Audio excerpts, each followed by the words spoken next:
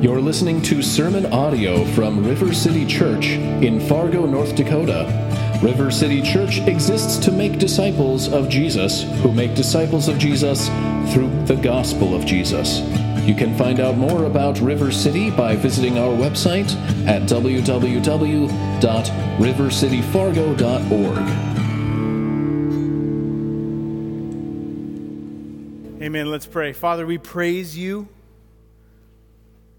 that you at the right time sent Jesus Christ, the only begotten Son, begotten, not made, God from God, light from light, true God of true God, who wrapped himself in human flesh, taking on the nature of a servant, living righteously before you, and dying in our place only to rise again. As we, in this season, look upon and remember the birth of Jesus, a baby in a manger, would we be reminded and struck and in awe that before us is our King. So would you cause our hearts to worship and rejoice even this morning? Would you help us? Would you teach us, Holy Spirit, from your word? In Jesus' name we pray, amen and amen. You can have a seat. Good morning. Welcome to the first Sunday in Advent. Advent is a season where we zero in on the significance of the incarnation. That is, where God the Son incarnated himself, that is, put on flesh to come and to dwell with us. Now, in the greater cultural holiday season, it's an odd combination of, if you will, of Christmas songs about the birth of our Savior mixed with nostalgic songs about Christmases long, long ago. Right? Some of you have already begun singing them. Some of you are frustrated that some stations have already started playing this mix of Christmas songs.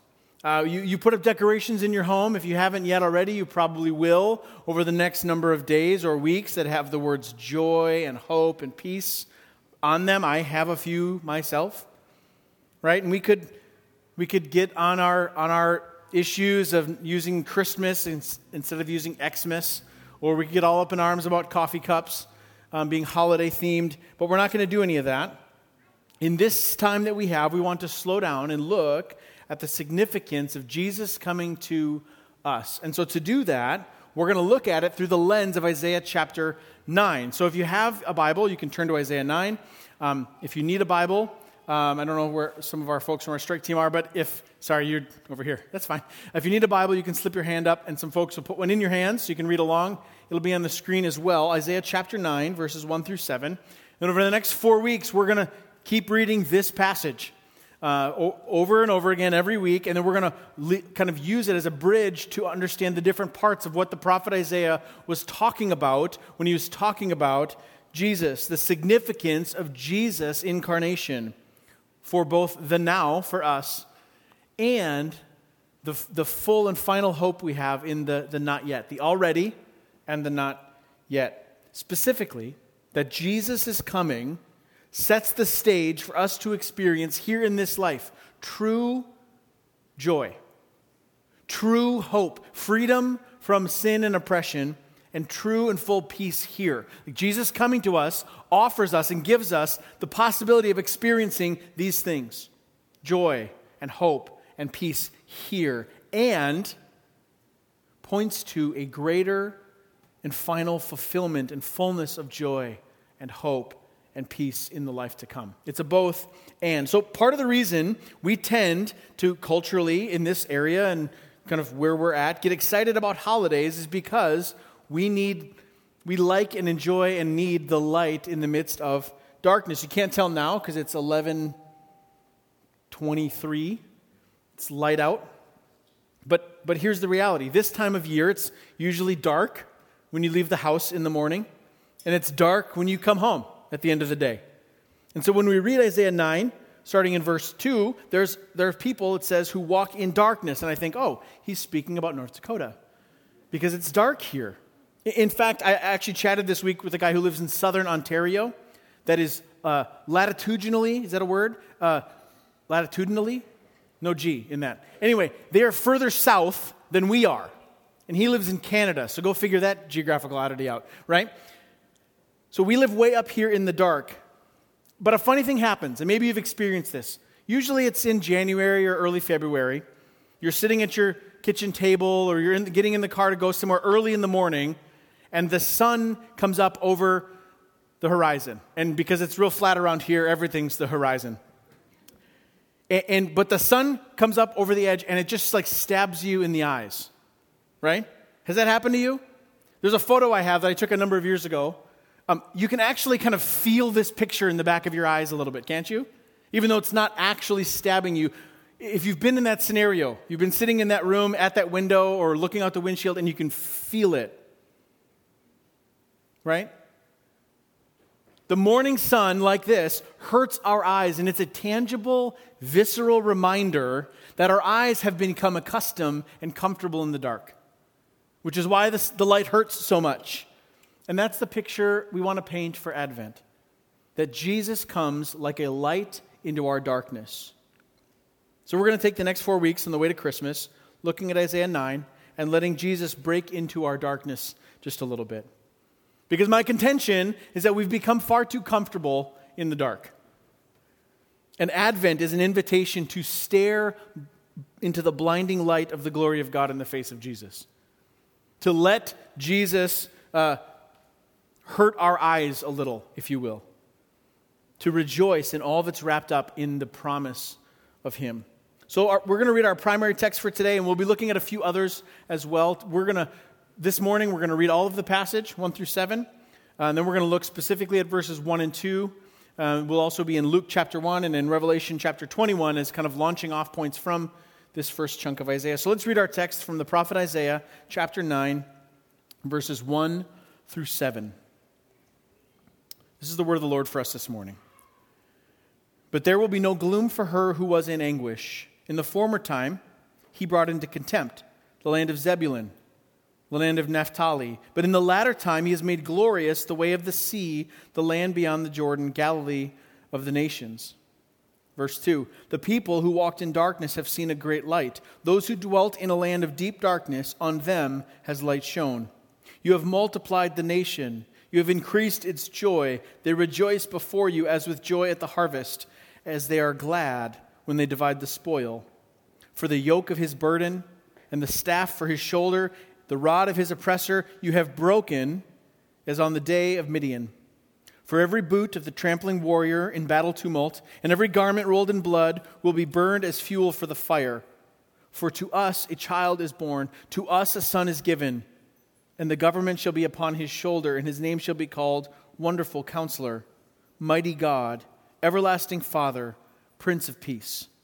Of the increase of his government and of peace there will be no end, on the throne of David and over his kingdom, to establish it and to uphold it with justice and with righteousness from this time forth and forevermore. The zeal of the Lord of hosts will do this. This is the word of the Lord for us this morning.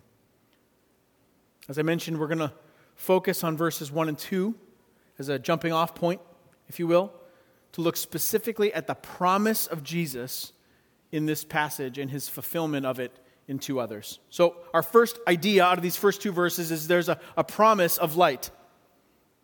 On the back end of darkness, there's a promise of light. The second point this morning is that Jesus is the answer to that promise. Jesus is that light. And we'll look at Luke 1 a bit. And finally, that Jesus is the everlasting light, and just a quick glimpse into the end of our book, Revelation chapter 21. We'll look at each one in turn. So let's start with the original premise, the promise given in Isaiah chapter 9. First, verse 1. But there will be no gloom for her who was in anguish. So there's this picture as we start Isaiah 9, if we just start in verse 1, of gloom and anguish. So we have to ask, okay, where does the gloom and anguish come from? Well, it comes from Isaiah chapter 8, which makes sense. 8 comes before 9. In Isaiah 8, the prophet Isaiah is warning that the nation of Assyria has been raised up as a judgment against Israel. What is coming for Israel is a season of dread and trouble because God's people refused to listen to what he had to tell them. Isaiah and those who are called the faithful are not to buy into myths and conspiracies, but to fear and trust the Lord and wait upon him. So they do. In chapter 8, verse 22, the end of the chapter says, they will look to the earth, but behold, distress and darkness, the gloom of anguish, and they will be thrust into thick darkness. The context here is that the world, broken by sin and rebellion, is a dark and gloomy place, and Israel's experiencing that firsthand. Liz talked about it this morning, that the world that God created and said this was good has now been fractured and marred by sin, and there's this cycle of rebellion. And in this case, Isaiah is saying there's going to be gloom and darkness for you. Chapter 9. But there will be no gloom for her who was in anguish. The anguish that God's people have suffered, who have been walking in the dark. Verse 2, the people who walked in darkness have seen a great light. And like much Old Testament prophecy, there is both a historical, chronological fulfillment and a fulfillment yet to come. So in one sense, Isaiah is saying, this judgment from Assyria is not going to last forever. There will be light, proverbial light at the end of that tunnel. And Isaiah is speaking not just of that situation, but also of a greater light to come that's going to drive out a greater darkness. And we get to that as we continue through this passage. Verse 2, those who dwelt in a land of deep darkness, on them the light has shone. And this is the premise of what we're going to unpack as we go through this season of Advent in the coming weeks. Isaiah is prophesying about the coming Savior. He's saying that there's a Messiah coming, one called Jesus, who would save his people from their sins. Jesus was God's promised Messiah to his people. And the picture he gives of what that promise kind of looks like is light in darkness. How do we know this? Well, using Scripture to understand Scripture. Turn with me to Luke chapter 1. And this is where, if the promise in Isaiah is one of a coming light to drive out darkness, then we look to God's word to help us understand who is he talking about. Luke chapter 1. At the end of chapter 1, verse 67, in this first chapter of Luke's gospel, we read about someone named John the Baptist. John was the forerunner, the herald, the one who came before the Messiah to make way for the Messiah's arrival. Make way the path for the Lord was John's message out in front of Jesus. Now Zechariah was John's father, he was also a priest. We don't have time to get into the whole story, but John's birth was a miraculous one. You should read Luke 1 at the dinner table this week, especially the story of how John's birth was foretold. Zechariah is in the temple, and an angel of the Lord comes and says, Zechariah, you're going to have a son. He's going to be the forerunner to my Messiah. And Zechariah says, what? I don't think it's going to happen. I'm old, my wife is old. And the angel of the Lord shuts Zechariah's mouth and doesn't allow him to speak until John is born. Look at verse 64. Right before 64, verse 62, they made signs to his father, inquiring, what should we name your son? So the son is born, and the family and friends and all who are around look at Zechariah and say, hey, what are we going to name your son? And he grabs out a writing tablet and writes, his name is John, and shows it to everyone in the room. And verse 64 says, and immediately his mouth was opened, and his tongue loosed, and he spoke, blessing God. Immediately, upon his response of faith, I'm going to believe what God tells me now. His mouth is loose and he blesses God. And this is what he blessed God with. This is what he prophesied. We're going to read the whole thing, verses 67 through 79. And John's father, Zechariah, was filled with the Holy Spirit, and he prophesied, saying this, blessed be the Lord God of Israel, for he has visited and redeemed his people, and has raised up a horn of salvation for us in the house of his servant David, as he spoke by the mouth of his holy prophets from of old, that we should be saved from our enemies and from the hand of all who hate us, to show the mercy promised to our fathers and to remember his holy covenant, the oath he swore to our father Abraham, to grant us that we, being delivered from the hand of our enemies, might serve him without fear, in holiness and righteousness before him all our days. And you," and he's speaking about John, "and you, child, will be called the prophet of the Most High, for you will go before the Lord to prepare his ways, to give knowledge of salvation to his people in the forgiveness of their sins, because of the tender mercy of our God, whereby the sunrise shall visit us from on high, to give light to those who sit in darkness and in the shadow of death, to guide our feet into the way of peace." Did you catch that? The mercy of God comes as a sunrise. To do what? To give light to those who sit in darkness and in the shadow of death, and to guide our feet into the way of peace. Zechariah is saying that Jesus is the light that was coming into the world, foretold by the prophets. The promise given to Abraham. The promise given to David that one from his line would sit on the throne forever, that God would bring salvation and redemption, that he would deliver them from all their enemies, that God's people would serve the Lord without fear for all of their days.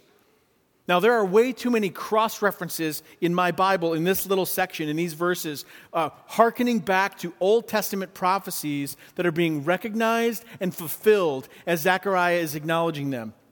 I have 28 different lettered footnotes listed in my Bible in just this section, and some of them have multiple references. So if I just want to encourage you, I don't know if you're in a Bible reading plan at all this week or yet this year or whatever, but if this week, reading through Luke chapter 1, take some time and just follow the cross-references, the Old Testament prophecies and promises that Zechariah is referencing here just in these few verses. He is rejoicing that all of God's promises are coming to fulfillment in Jesus. And he's experiencing the first parts of that as John is born.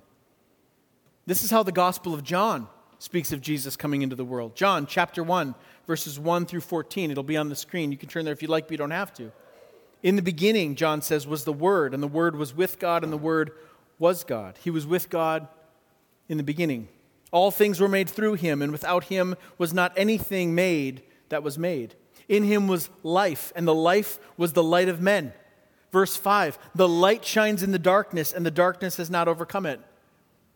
Verse 6, there was a man sent from God whose name was John. Speaking of John the Baptist, he came as a witness to bear witness about the light, that all might believe through him. He was not the light, but came to bear witness about the light. The true light, which gives light to everyone, was coming into the world. We see the pattern here. He was in the world, and the world was made through him, yet the world did not know him. He came to his own, and his own people did not receive him, but to all who did receive him, who believed in his name, he gave the right to become children of God, who were born not of blood, nor of the will of the flesh, nor of the will of man, but of God. And the Word became flesh and dwelt among us, and we have seen his glory. Glory is of the only Son from the Father, full of grace and truth. Jesus was coming into the world, a blasting of light into darkness. And I think sometimes we can shield ourselves from the brightness of Jesus, especially in this Advent season. See, we can kind of hide as we remain Christmas adjacent. Here's what I mean. We endure a little bit of festivity. We indulge our mom or our aunt by wearing that sweater that they got us. We attend that gathering and put on a smiley face and go to the office Christmas party, right? We sing along generically with both Bing Crosby and Mariah Carey in the car. We watch our favorite Christmas movies, whether they're Elf or Die Hard. And yes, it is a Christmas movie. I had an argument first service. Trust me. Right? We're just Christmassy enough to say, see, I've got the Christmas spirit. But ultimately what we're doing is we're just hiding behind this veneer of holiday sometimes. Maybe we're unimpressed. Maybe we're just trying to get through it and endure a season like this. And there's lots of reasons for that. Sometimes it's because the darkness of this season is legitimate. In this part of the world, we have a higher percentage of depression and seasonal affect issues and disorder than people who live in, say, Arizona. Why? Because it's dark here. Physically dark. And so we bear some of the gloom from just living in the context in which we live. For some, the holidays are hard because it's this time of year when we feel the weight of past loss. Holidays are hard when you've lost family or close friends because you're reminded in those times of their absence in the midst of maybe get-togethers with people or family time, right? And we feel this. I feel this. Thanksgiving this past weekend was a wonderful time with our family. I had my brother and sister over and their families and my mom. It was great. And yet, there's this mix of both gratitude and grief because of loss. For some, maybe the holidays are hard because the effects of sin on your family means like 4 or 5 Christmases. And as a kid, you're like, sweet, 4 Christmases is more presents. But the reality is, as you get just a little bit older, none of that really matters. You just want like one really meaningful time with your family, right? Rather than scattered dysfunctional times. Or maybe it's possible that you just are a Grinch. And I don't mean that your heart is 3 sizes too small. I just mean that it's a little hard. Like there's some legitimate hardness of heart and grumbling that just resides here in our hearts and causes us to lack love and to lack joy, which actually needs to be repented of. But no matter the reason, there's a deep spiritual heart reality here that I want to just press on briefly. Because that there is something legitimate to rejoice in when we consider Jesus, or at least there should be. And the challenge for us is not to drift into the cynicism surrounding family gatherings, to not get hung up on cheesy music, or the cashier who says Happy Holidays instead of saying Merry Christmas. Like, by all means, say Merry Christmas to everyone you want. But let's be aware of drifting into the comfort and nostalgia of Christmas and Jesus in the manger, and conveniently ignoring that Jesus came to blow up our darkness, to actually deal with the darkness. In the subtitle to the series for Advent, The Weary World Rejoices, we stole that line from the carol, O Holy Night, which we just sang a minute ago. It was originally a French poem written in 1843, later set to music, reflecting on and rejoicing in the birth of Jesus as the redemption for humanity. And the line is found in the second half of verse 1, a thrill of hope. The weary world rejoices, for yonder breaks a new and glorious morn. There is reason, and many, many reasons, why we would be weary, why the world might be dark.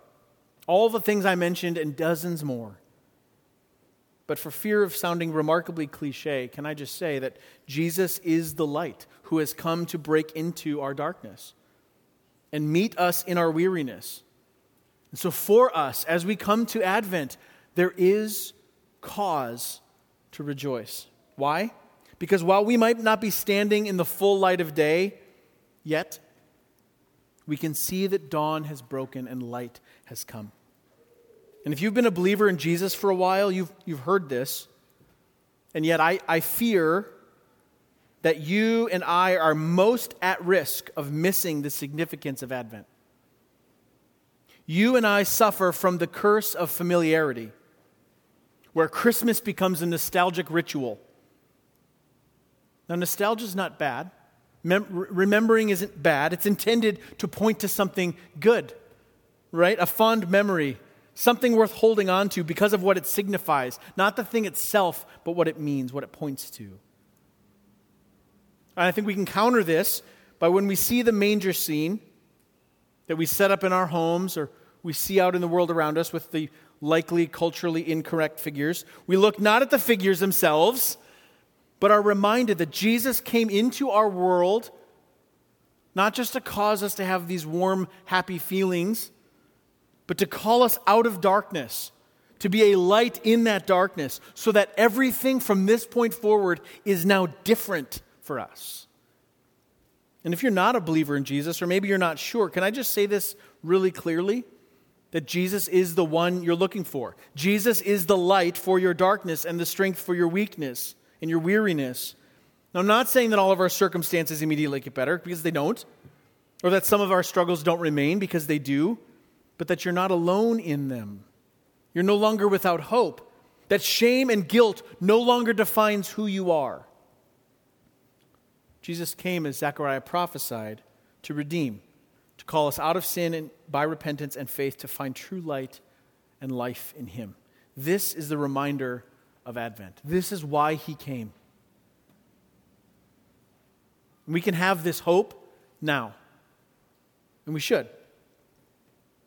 And much like how Old Testament prophecy speaks to the situation now and something greater to come, so does Jesus' arrival at Advent. We live on this side of Advent.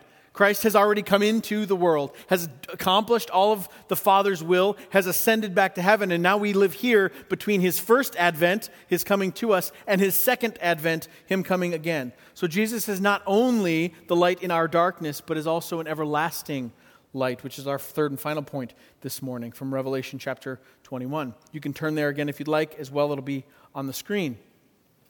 But Revelation 21 gives us a glimpse of the new heaven and the new earth. If Isaiah 9 was the promise of a light to come, Revelation gives us a picture of the fulfillment of that light.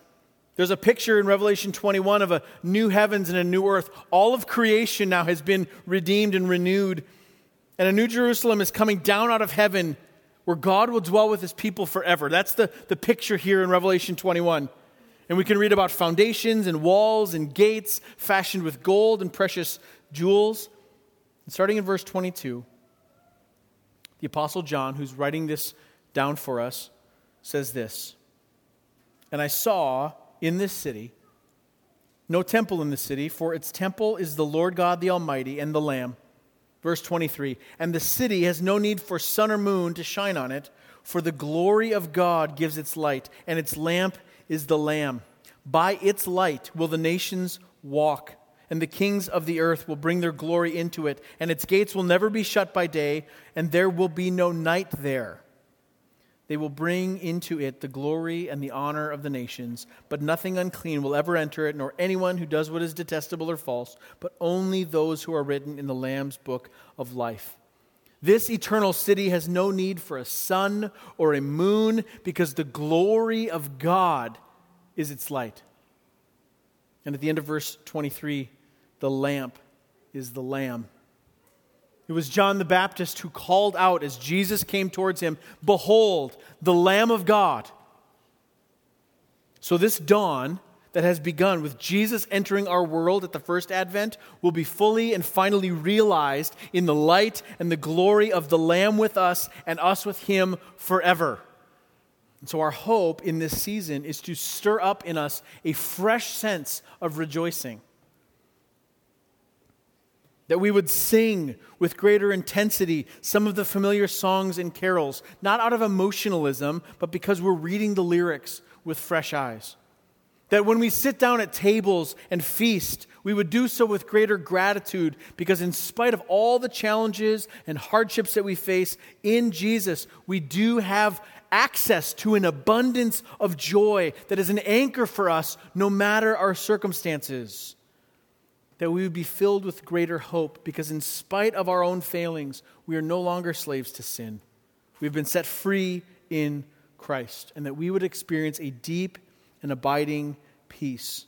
That no matter our trouble or turmoil, both internal and external, that we would know with confidence that although in this world we will have trouble, that Jesus, our Lamb, our light, has overcome the world.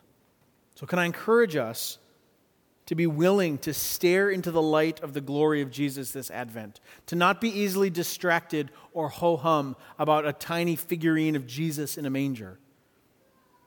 But what it represents is that Jesus has come into our darkness to call us out of that darkness that we've been too comfortable in, and to call us to rejoice. That's our hope this Advent. Amen? Let's pray. Father, we thank you that you did indeed send Jesus Christ the Son to be a light in our darkness, to be peace in our strife, to give us joy in our sadness.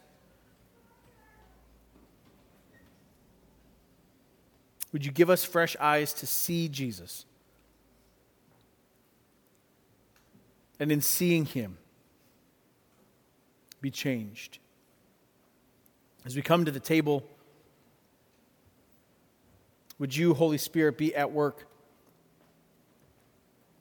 to convict, to remind us of forgiveness, to assure us of your mercy, and to beckon us back into the light. Pray this in Jesus' name. Amen.